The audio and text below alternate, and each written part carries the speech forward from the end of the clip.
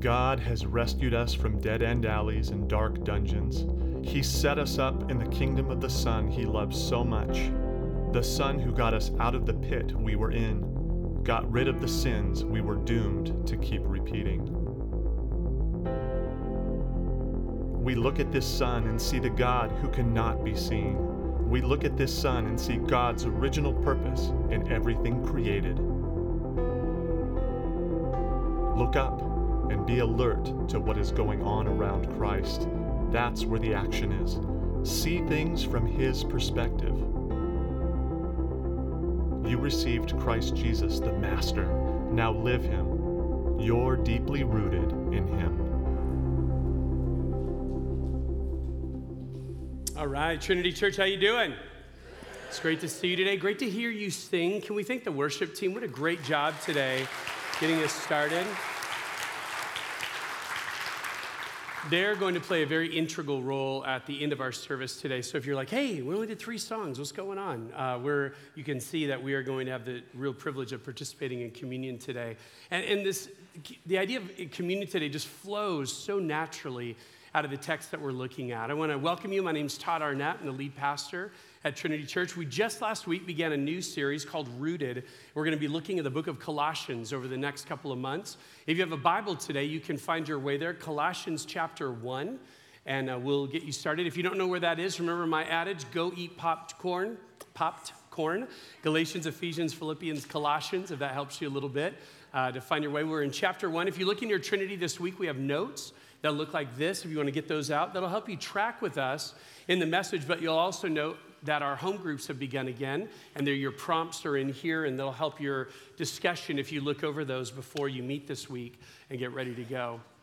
A big thing, we'll mention it throughout the service today, but just a reminder, we have this great opportunity today to meet up at Forest Home up at the lake. This fall reunion has been one of our cultural things for years. We love it. It's a great time to be together as the church, even having 3 services. It's hard to even see some people sometimes, and so this is a great way to do that. When you go up to Forest Home today, obviously you can look them up on a map. Be sure, look for our sandwich board signs, because as you see the camp, you're going to go another half mile up before you make a left and go over to the lake. So I want you to make sure you can find your way. All are welcomed, all are invited. Besides great things on the lake and the paddle the kayaks and the paddle boards, there's great new slide that got introduced last year. We're going to have these great baptisms today, just very powerful and great testimony to even what we just sang right now, that we are free because we're in Christ. And so I want you to join us today. Remember to bring something to eat. It goes from 2 to 7. Join us at any time in there, but bring your own meal. And otherwise, there's medical forms just that Forest Home asks us to sign that up. The Welcome Center will have them at the camp at the lake as well. So join us today. I also wanted to apologize for the 4-wheeling expedition it is to get to church recently. I don't know what's going on with the city of Redlands. Apparently, if you just break up asphalt and water it a lot, good things are supposed to happen. So the new concrete isn't grown yet, so I'm not sure what's supposed to be. I had the great privilege yesterday of driving behind the water truck that moves at the remarkable pace of about 12 miles an hour. And so all kinds of good things. So suffer with us. It's okay. Hopefully, though, we'll have it ready for next week. But you did not hear me promise that, because then I know you're going to come tell me, Todd, I just said I'm hoping like you are. Okay? So it's good. Well, last week we jumped into this book called Colossians, written to a group of new Jesus followers and a group of people that Paul had never met. All throughout this letter, he's going to say things we've heard about you. So he has not met them. We said last week, or we saw in the text, that someone who'd come to faith in Jesus through Paul, a guy named Epaphras, simply went back to his hometown. He's from Colossae, and he wants to share this great news of Jesus, and a church begins as a result. So you got to believe Paul was just elated to get to send a letter to a group of people that he hadn't even met yet, but loved the same Jesus he did. And he gets to encourage them all throughout. And so we read and looked at this beautiful prayer that Paul had last week. And in it, what we see and what we'll see all throughout the book is what Paul's going to lay out is the context of the gospel. He's going to help readers like us understand who we are and who Jesus is, and as a result, why the gospel is needed. But also throughout this book of Colossians, more in the second half, we're going to understand in responding to the gospel, how then ought we to live? What does it mean to not just be rooted in Christ, but to live a life out of that reality, living towards him, living for him? And that's the beauty of what we're going to see throughout this book. As we dive in today, we are going to see probably the most succinct passage in all of the Bible related to the supremacy of Jesus. I can't wait. Remember I said last week that if you understand the Sunday school answer to most questions is Jesus, well, all throughout Colossians, it is Jesus, Jesus, Jesus. And you're going to see that in just all kinds of stereo today. So I'm real excited to get to look at this passage with you. Here's our now what idea. What are we supposed to do with this truth? In light of who Jesus is and all he has done for you, continue in him.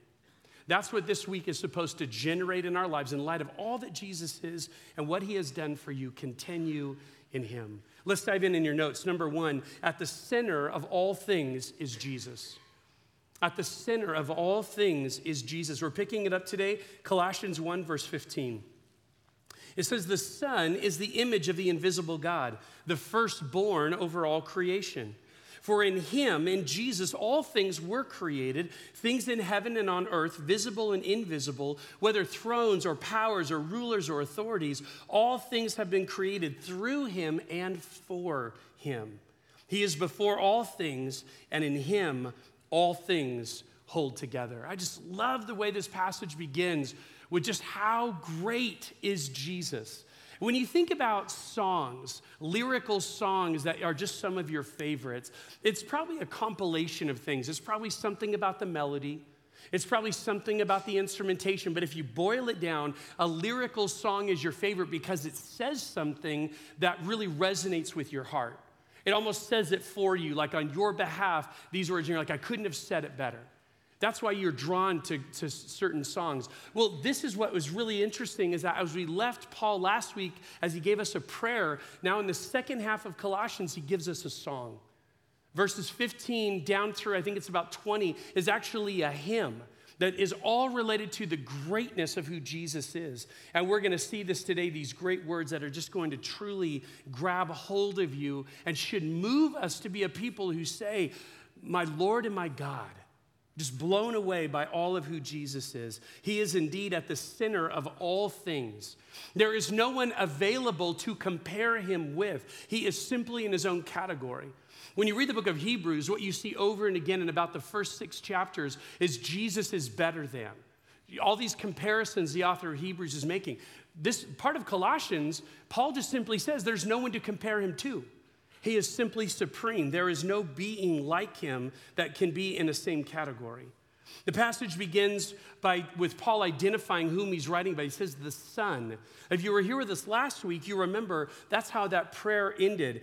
Those final words were that God has brought us into the kingdom of the Son he loves. So this is just a flow of thought. It's just the very next words that come after that. Paul is going to go on now and tell us more about this Son and why God loves him. Look at some of the phrases. He is the image of the invisible God. I want you to catch this. Sometimes we think of the word image and it's like a shadow, right?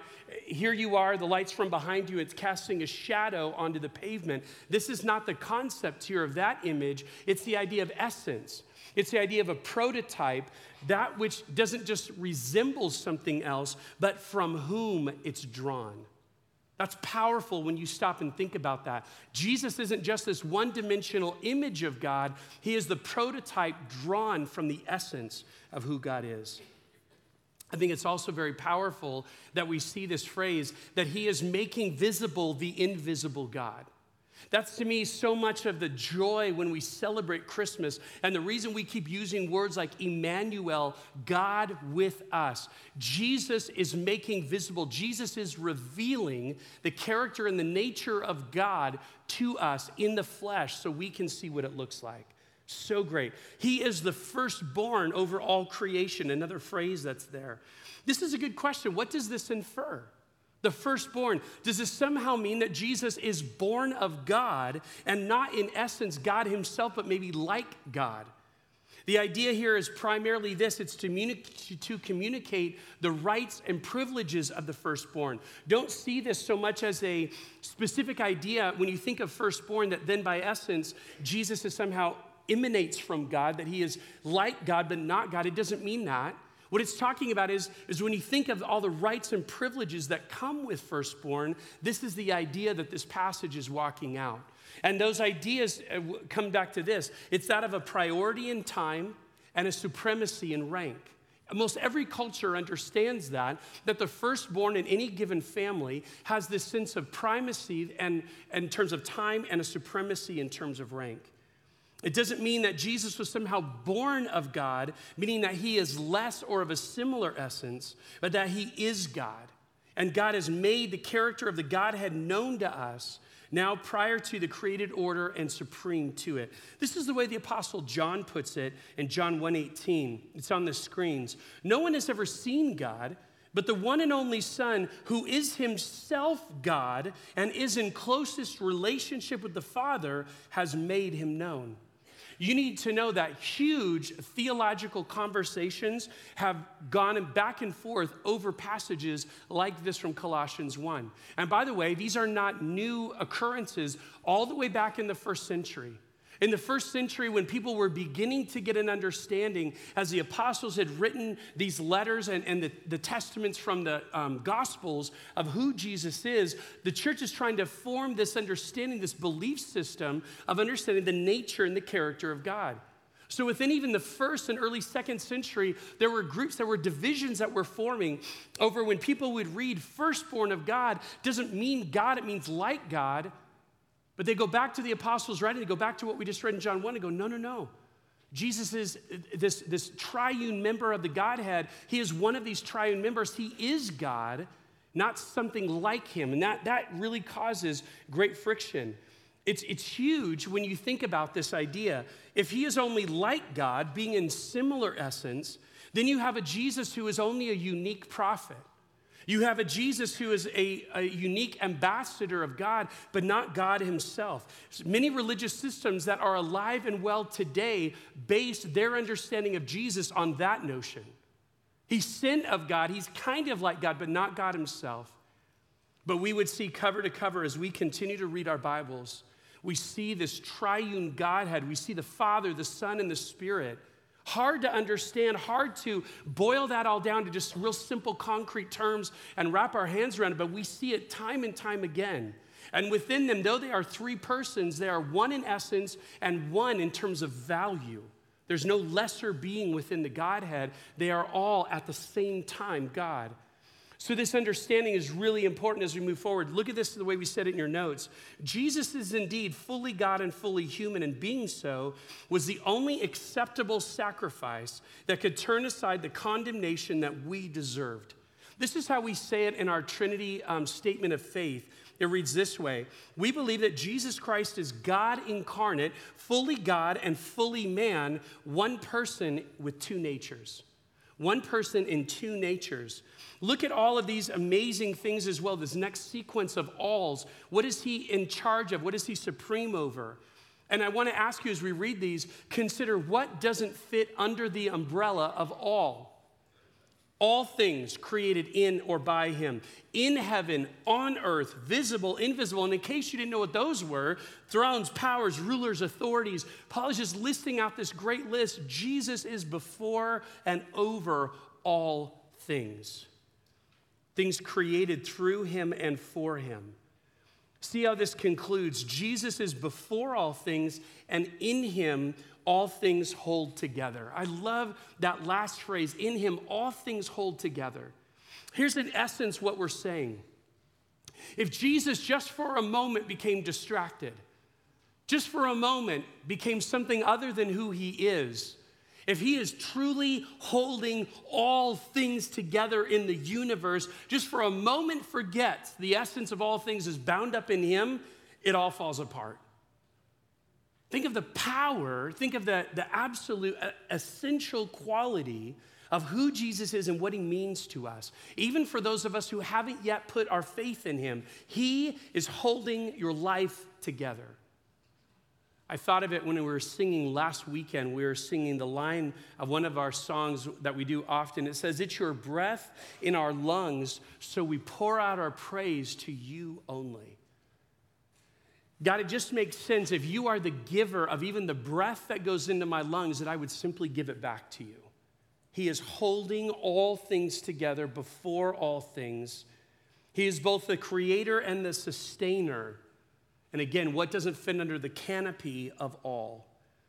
Knowing that, let's see what's next in this song that attests to Jesus' supremacy. In your notes, number 2, because of what he accomplished at the cross, Jesus is the head of the church.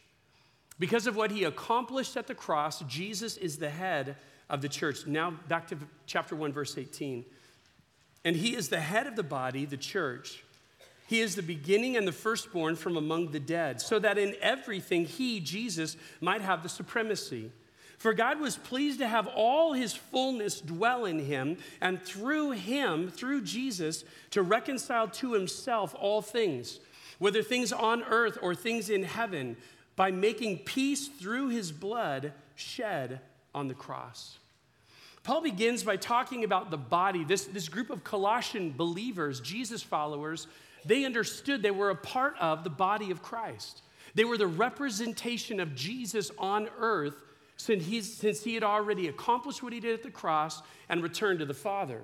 So Paul is starting from the beginning. The church is led and directed. That's what the essence of the word head means, is led and directed by Jesus. See that term again. He is the firstborn. And realize it's the same meaning. Jesus has the priority in time and the supremacy in rank of those who will be resurrected from the dead. That is the hope that Jesus gives to us. And that regarding Jesus' church alive and representing him now in relation to their fulfillment of their hope and the resurrection of the dead, Jesus reigns supreme because he is the founder. That's another word for the word beginning. He's the founder and the firstborn. But it's this next statement I want to draw your attention to that I think is so impressive to us today. For God was pleased. For God was pleased. Watch this. It brought God pleasure. And in this case, to do 2 things. Interestingly enough, last week when we looked, this same phrase was there that was kind of the essence of the prayer, that you would live a life worthy of your calling, what? And pleasing God in every way. So that was the idea that Paul's prayer for the Colossians is they would live lives that would put a smile on the face of God. A life that would bring God pleasure. This is interesting. 2 things now in this part of Colossians 1 bring God pleasure, and neither of them have anything to do with what we do. They have everything to do with what God did. It brought God pleasure to put all of his fullness into Jesus, the God-man, and to reconcile us, to reconcile fallen human beings back to God through his death. I don't know if you've ever thought about that before. What puts a smile on the face of God? In Colossians 1, we know for sure 2 things do. We know that it pleased him, it brought him pleasure to have his fullness dwell in Jesus, as well as to put him on a cross in your place and in my place. Look at your notes. God was pleased. It brought him pleasure to have all his fullness, his essence dwell, not in the sense of a temporary stay, but a permanent residency in Jesus. It brought God great pleasure that his essence, all of it, would dwell permanently in a residency in Jesus. If you were here 2 weeks ago, we finished up our Where You Fit at Trinity series. Hilke did a great job preaching from Ephesians 3. And it was the essence of we ought to pray for one another. And the way we pray best for one another is in community, when we actually know what's going on in each other's lives. And in it, as he walked through the prayer, he got to that part where he talked about a mason jar. And he talked about a mason jar, and he talked about the idea, what it says in the passage, Paul is praying for the Ephesian believers that they would be filled with all of who God is, that God would invade, as it were, and fill up their lives. And he used this idea that if you go to the ocean, and the idea is that your life is represented by this jar, and you put the jar in the ocean, and it can be filled up. What we realize in our lives, and he used that great example of that little pamphlet, My Heart, Christ's Home, that basically in our lives, we have these rooms that are closed off to God. So often if we go to scoop up the ocean, as it were, this essence of God, we have already so much in there that God isn't allowed into these spaces. And that's the idea of the prayer. Would you more and more surrender Surrender these areas of your life so that God can fill you up. That's his desire. So it was a great illustration of that, and that's what that jar meant. But then I was thinking about that illustration through this lens. And what we said was, you have one jar, and when you scoop it up, you have the essence of the ocean, but obviously not the volume of it, just a representation of it, and it could fill the jar, but there's no way you can contain the vast sum. When Colossians 1 tells us that God was pleased to have all of his fullness dwell in Jesus, what he's saying is, here's Jesus, here's the human reality of his body, the human reality of his essence. God was pleased to take all of the vast sum of the oceans, not just the Pacific, take all of the vast sum of the oceans and put them in here. That's what it means for Jesus to be fully God and fully man. He was not a part of God. All of the fullness of God dwelt in bodily form. This is who Jesus is. This is this essence. And it's so powerful to stop and realize who it is that walked among us. Not a God, not a representative of God. God walked among us. See that the Father was not only pleased to send very God to take up residence in human flesh, but to send him with the expressed purpose of being the agent of reconciliation to make a way for us to be right with our Creator. And the interesting thing is, Jesus alone could do this because he had these two natures we referred to, the nature of earth, his humanity, and the nature of heaven, his deity. And it would not be in merely a life lived in both natures, but a death died, a suitable sacrifice that would cause there to be peace between God and us. Here's what I need you to know. When you think about what Jesus did at the cross, when you think about what we will even celebrate today in communion, that Jesus willingly went to the cross on our behalf, here's one thing you have to keep coming back to.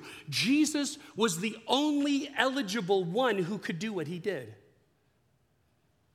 There might be someone here today, and if there was some unique set of circumstances where one person could be sacrificed for the whole of us, one person could be taken, their life taken so that the rest of us could live, we would say in that moment in time, wow, that was powerful, what an act of sacrifice, but at the end of the day, we all still die.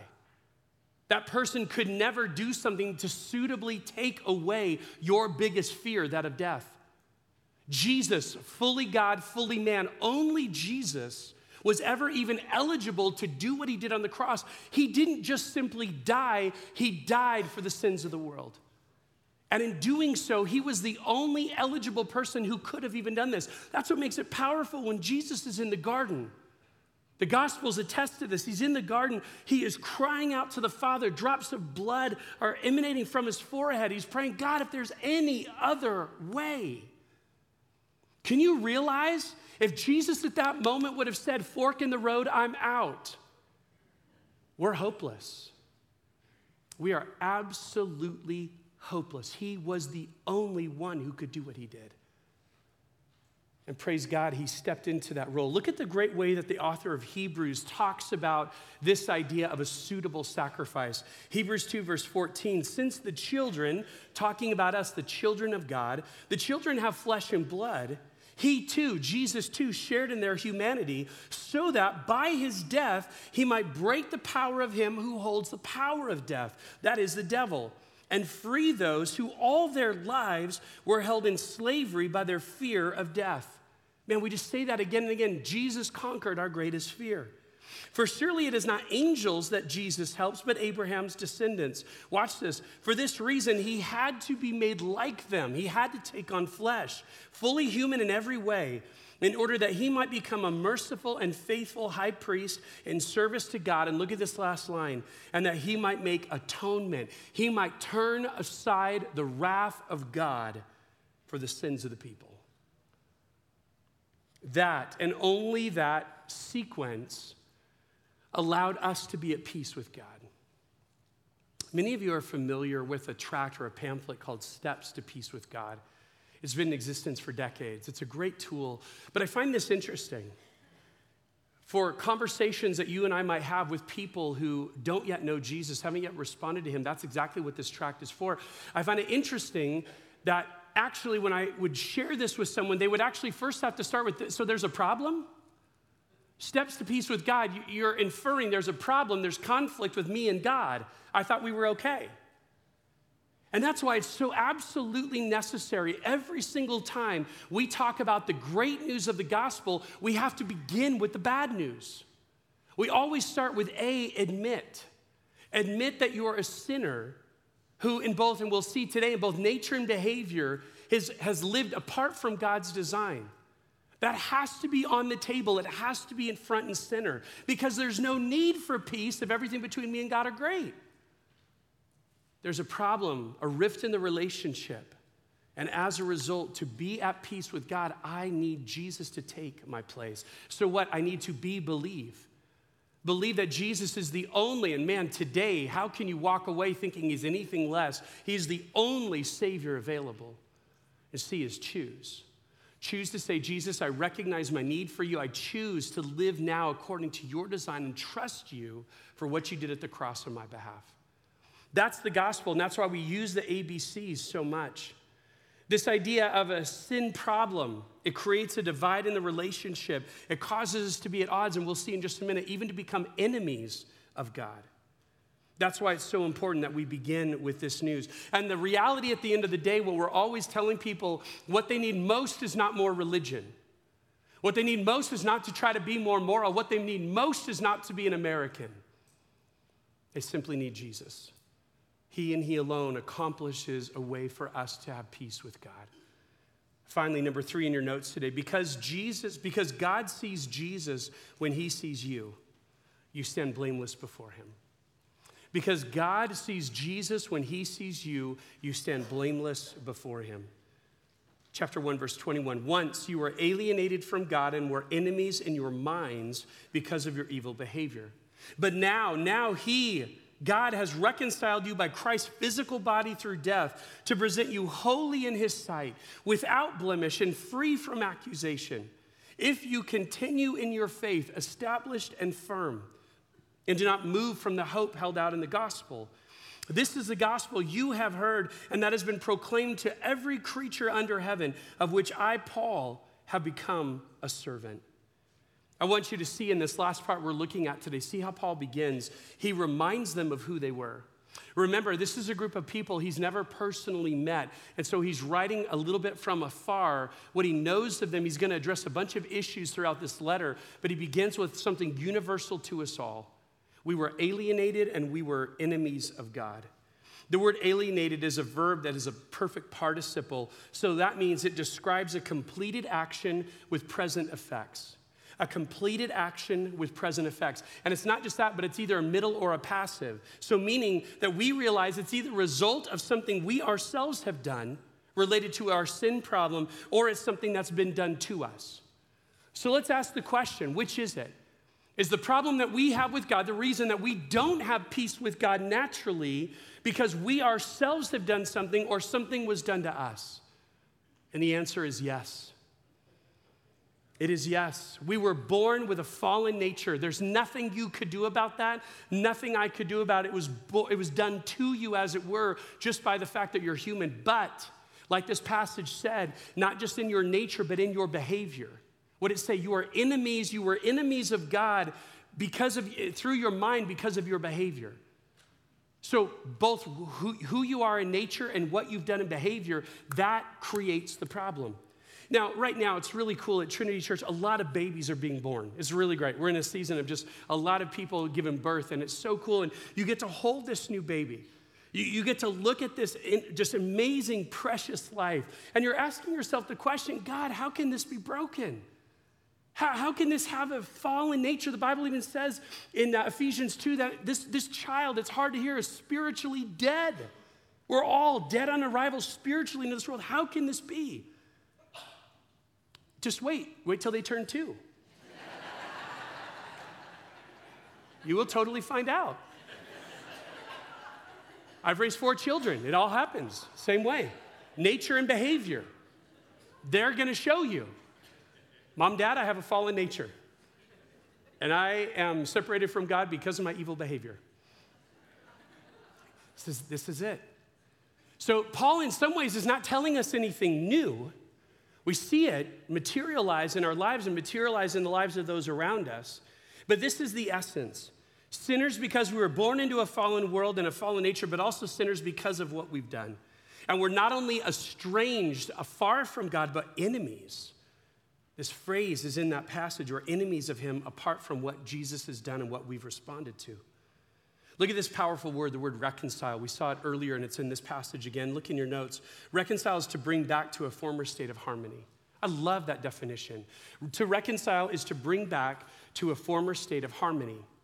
And think of that, not only is that powerful vertically with God, that we were created from the very beginning, the desire of God, the will of God, was to create a place and a world where we were at one in right relationship with him. Our predecessors chose to violate that standard. We've been in a problem ever since. But God created us for that harmony. So what is God doing? In reconciling us, he's bringing us back to the original design. I think that word is not only powerful related to the vertical truth, but related to the horizontal truth. When a relationship that you're in has a problem, has a tension, you need to reconcile. That is the whole goal of what we do in relationship, to bring that relationship back to a place of harmony. It's a powerful word, one that is not just reserved for God, but also for his people. And look at what the goal is that in this reconciliation, that God would present you. It's the same verbal tense as the word reconcile. It's a completed action actively accomplished by God. God reconciles and God presents you. God is doing this work. And it's because of what was accomplished at the cross through Jesus' physical body, how he was made like his brothers, that the Father is able to present you in a completed manner, holy, blameless, and free from accusation.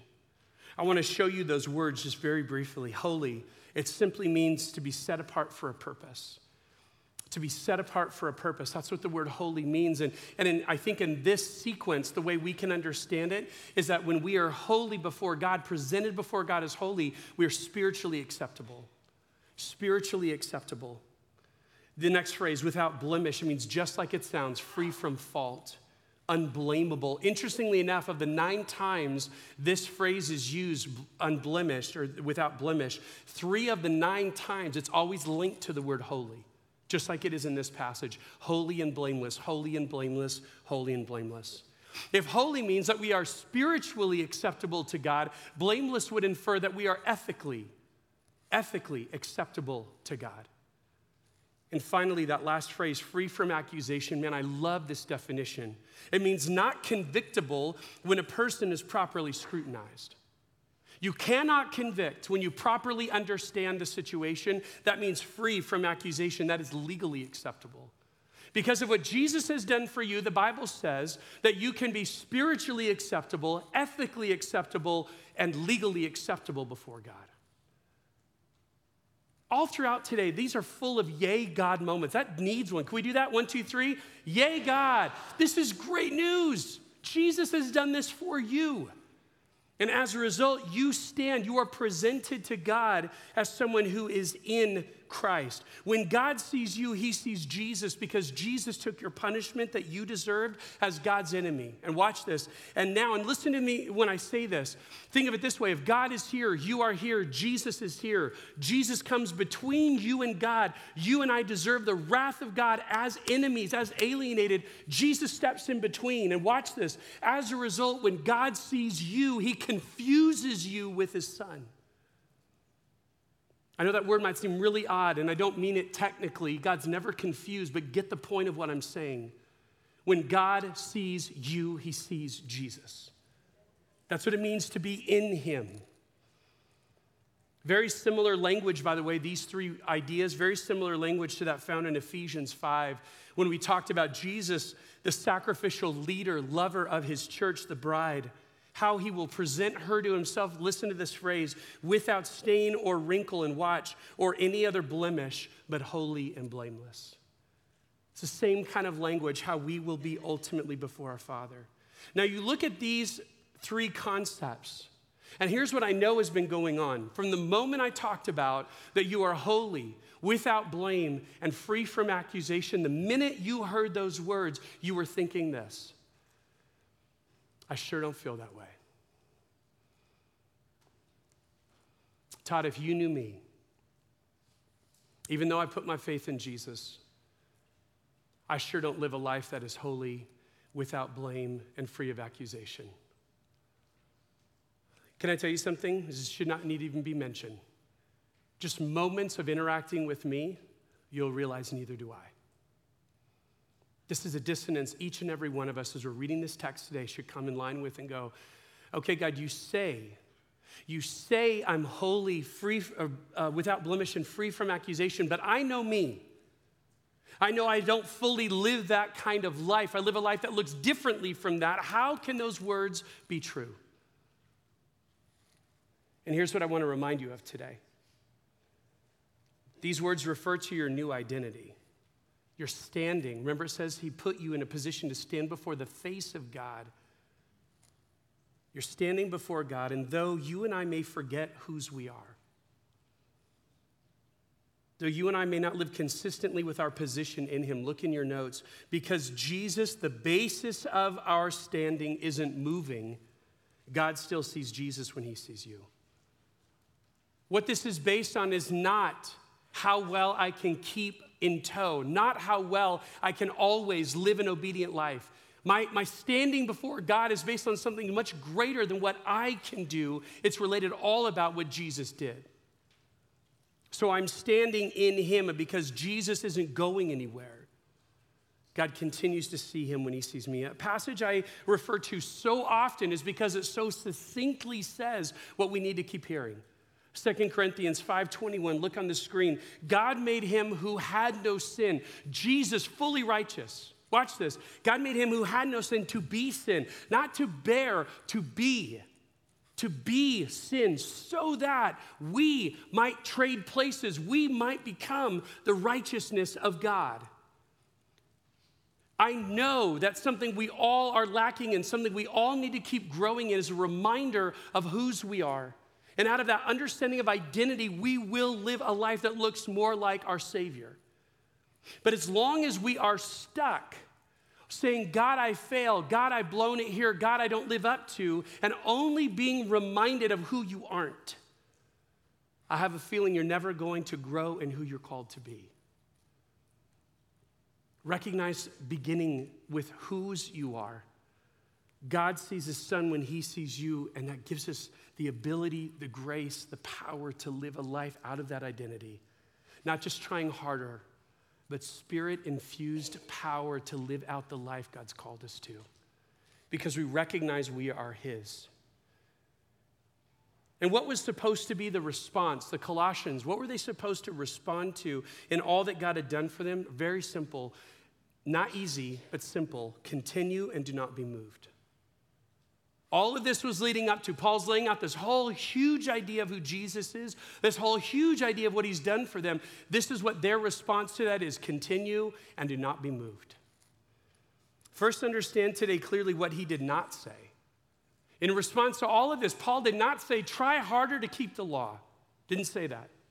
He didn't say, try harder to be more moral than you used to be. Didn't say that. He didn't say, try to appease the angry God who's mad at you. Didn't say that. None of those things. Continue and do not be moved from this great news that you've already heard and received. Why would Paul need to include this condition? That's an interesting question you and I should ask ourselves. Why does even Paul bring up this idea in the whole mix? And here's why. We're going to be seeing all throughout this letter that the Colossian Christians are going to be coaxed. This is the problem. This is the occasion we talked about last week. They are moving away from Jesus is the primary mover, the primary reason for their new standing with God. They're beginning to let other ideas come in and change that. So Paul is addressing the problem. I already know you are beginning to move away. I'm bringing correction to that. Don't. Continue in him and don't be moved. In your notes, this group of new followers were considering departing from their pure reliance upon Jesus to other additional means by which they had to do or believe to be saved. They were getting ushered into a Jesus plus type of culture, and Paul writes to address that, don't you dare. It is not Jesus plus anything. Paul finishes the letter by reminding them that this gospel that they've heard and received, it's not some isolated tale. that he simply told to a guy, Epaphras, who told to them, this gospel is going out throughout the world. Remember, that was in his prayer last week.